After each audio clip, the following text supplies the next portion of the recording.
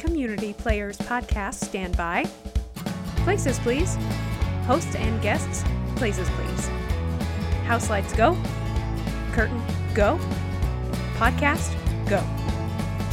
Welcome to Places, Please, a podcast produced by Community Players Theater in Beatrice, Nebraska. I'm Jamie Ulmer, Managing Artistic Director at the theater, and this is Season 2, Episode 6 for our staged reading of Stuart Little. This show is part of a trio of shows we're currently producing in a series that we are calling Readers Theater. Each of these shows has one in-person performance in front of a live studio audience, which is filmed and then made available for on-demand streaming the following week. This series also takes the place of what would have been our February-March regular season production. That means if you have a season ticket, you can use the punches on your ticket to attend or stream any of the 3 shows in this series. Coming up in Act 2, we talk to the show's director, our most frequent podcast guest, and CP Associate Artistic Director, Tyler Rinne. And while this is a shorter episode of the podcast, it kind of makes sense considering the pint-sized main character in the show. So now, Act 1.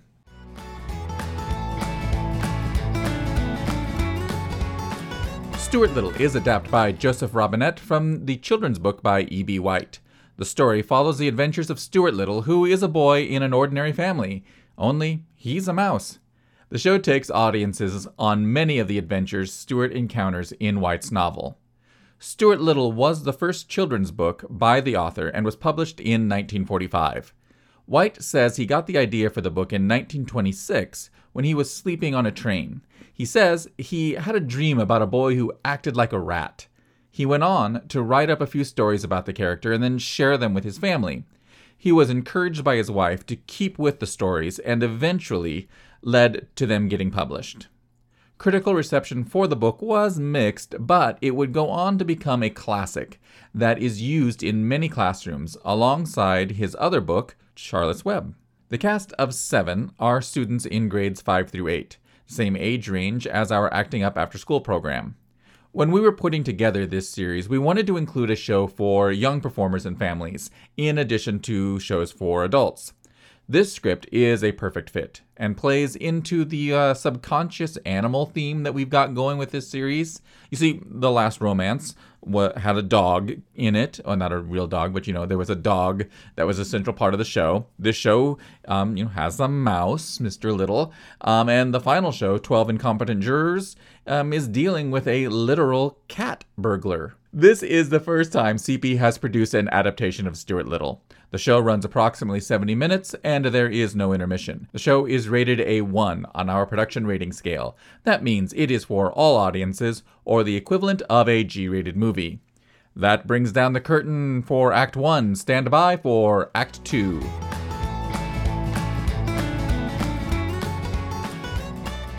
And we are now here in the fabulous CP Podcast Studios with Tyler Rinne, who is going to get his card punched for frequent guest appearances. You'll get a free footlong sub after one more appearance. Welcome to the podcast. That is the best bonus I've ever gotten for directing a show. That's going to be amazing. Yeah. Hey, we like to look after our people.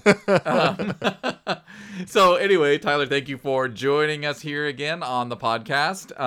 So for those of people who don't know, why don't you tell us a little bit about the story of Stuart Little? Yeah, so it is based on the classic children's book by E.B. White, who also wrote Charlotte's Web, which I'm sure a lot of listeners are familiar with.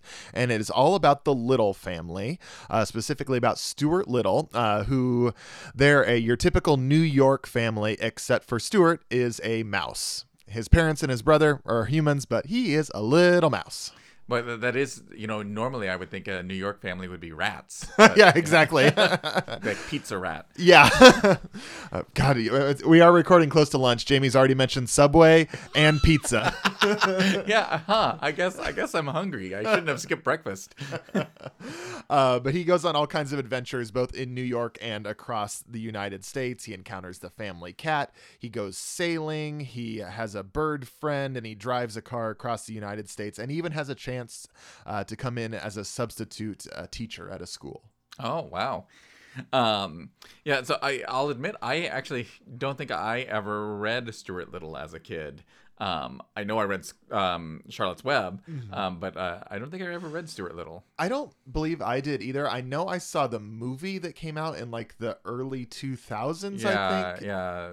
Did it have like Nathan Lane in it? Or, I think so, yeah. I think he was the voice of the cat, perhaps. Oh, could be. If I remember, yeah. So the cast, speaking of casts from previous incarnations of this story, the cast of our production is all young actors. How does this show compare to like our Acting Up program? Yeah, so it's the same age range as Acting Up, which is grades 5 through 8, and it has a lot of familiar faces from that program also involved in this one, but also a couple new kids as well in the cast of 7. Cool. So what have been some of the differences between directing a staged reading versus a full production? Well, this one in particular, it was a much smaller cast than I'm used to having for Acting Up. 7 is the smallest kids cast I've ever directed. Usually I have in the mid-20s to the mid-60s with the kids. So that's been kind of nice to focus in with the kids and let them play a lot of different roles in this one. Right. And it cut down on the cheese budget. Exactly. There's your third I know. That's why I said it. I was like, rules of 3. Waka waka. I've been watching The Muppet Show on Disney Plus. Yeah, you need to go eat lunch and watch The Muppets. Yeah. But also with the stage reading especially, sometimes one of the biggest challenges of a kids show, believe it or not, sometimes are the outlandish props and set dressing, just because they do take place in these fantastical worlds sometimes. And I just came up here from working on my lighting cue list and sound cue list and reading through the stage direction. Again, I go, oh man, I'm glad I didn't have to make like an 8-foot newspaper and all this rolled up newspaper that Stuart ends up in, and all the a big trash can he can go into and stuff. So that was one of the reasons that had actually kept me from producing a full version of this show before. I've read it a couple of years ago and said, boy, this is such a cute, fun little show, but there are some difficult things to actually stage. So this was a great opportunity to bring this to our stage and kind of leave it up to our actors and our viewers to create the scenes themselves. Yeah. What has the rehearsal process been like for this production? We've been rehearsing. We started off rehearsing on Zoom since it is just a reading. We started off with that, and then the kids have been in here for a full week. And it's been really fun to not really have to worry about anything except the vocal performances and the physical performances too, of course, but not having to worry about blocking or even that much line memorization, since the kids still have their scripts on stage with them. Of course, they're not going to be up there just reading. Right. But it's been nice to just really focus in on the performances, and that be the key thing that we're looking at here. Yeah. Now, this reading, the kids have had a few more rehearsals than the adult Readers Theater productions, correct? Right. Just because the kids do have a little bit... they're better when they're memorized. Right. And so I wanted to make sure that they were closer to being memorized with these scripts rather than just reading and maybe stumbling over some words or just relying on their scripts a little too much. Even at this point, which is we're recording early in our quote unquote tech week, right. They're already doing a great job with being, again, quote unquote quote off book. Cool. What are there particular moments of the show which stand out for you? Yeah, there's a really exciting miniature sailboat race that they take place in with Stuart actually riding the sailboat himself. And then there's also a really funny conversation that Stuart has with a dental patient who is in the middle of dental work being done. So actually Tandon Pavin does a really good job of playing that person who is currently getting dental work done and delivering that in the way that it would sound if you're trying to get directions from a dental patient. So that's really funny. And then Stuart has some very interesting teaching methods, I'll say. That's how the show kind of concludes. And probably wouldn't be how I'd approach a classroom, but definitely some interesting teaching methods from Stuart Little. Well, yeah, a mouse teacher. Yeah. You've kind of talked about some of the performances. What are the any of the kids' performances really kind of coming to the forefront?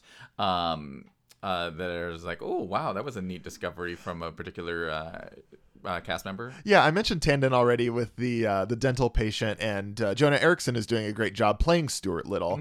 It gives him a lot of personality, but he's a very thoughtful character and a very thoughtful kid as well. So it's a nice a connection between those two, and the character and the actor. And of course, we have some standbys like Callan Barons, who's he plays a lot of different roles throughout, and he's using a lot of different voices throughout as well. So he's really differentiating those characters with the voices and some small costumes, hats and stuff that Missy Erickson Marlette has pulled for us to again make sure that the audience is clear what's going on. The kids get a chance to play a lot of different characters as well in this show, right? Yes, absolutely. I think the minimum, besides Stuart, Jonah only plays Stuart, but all the other kids have like 4 to 7 different roles in the show. And so it gives them an opportunity to do a lot of different things, right? Yeah, and I really think we do some shows like that, and I think the kids always look forward to them because it does give them a chance to get a little variety to their performance with different not necessarily accents, but different mannerisms and stuff like that. So I think they've really enjoyed doing that, and they take turns being the narrator. And yeah, so I think it's been a lot of fun for them to do that. Yeah. Anything else you want to add about this reading at this time? Honestly, it's just a sweet, funny little show that I think anybody is going to enjoy, whether you've read the book or not. Like Jamie and I, we have not read the book, but I've been enjoying directing it, and I think audiences will really like it as well. Well, then this is also the first time that we've done a staged reading with kids. Yeah. So that's been kind of an interesting process to go through and have the kids. Here's a question that I'm legitimately interested in. Not that I wasn't legitimately interested in all the other questions, but how have the kids felt about this process and this style of theater? Honestly, I haven't seen a big difference in the way that they've approached it. I think I've still noticed them having a lot of fun with it.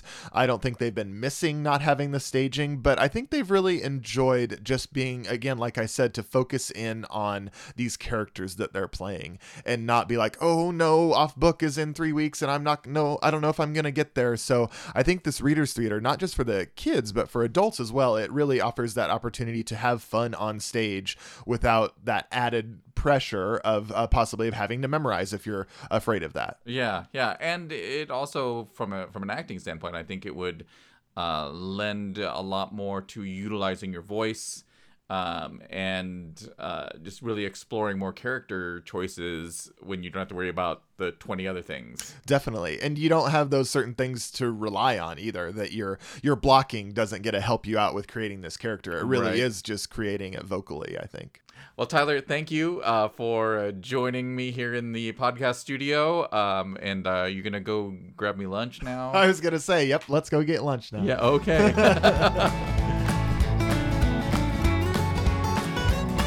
It's time for the curtain call. This podcast is a production of Community Players Theater in downtown Beatrice, Nebraska.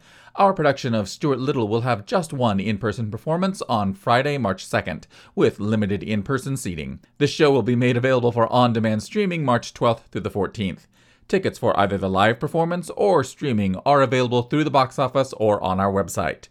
Our final show in this special series, 12 Incompetent Jurors, will take place on March 26th. We are taking an extra week before bringing you the final show in this series, as we are bringing you our annual variety show, Cabaret Fundraiser, on March 20th. That concert will be available to see live in person, and assuming I can figure out all the technology, we will also be live streaming it on a pay-per-view as well, because, who needs sleep? I'm Jamie Ulmer. This has been Places Please, and we will see you at the theater. Curtain in, house lights up. Thank you, podcast. Make sure to reset your props and hang up your costumes.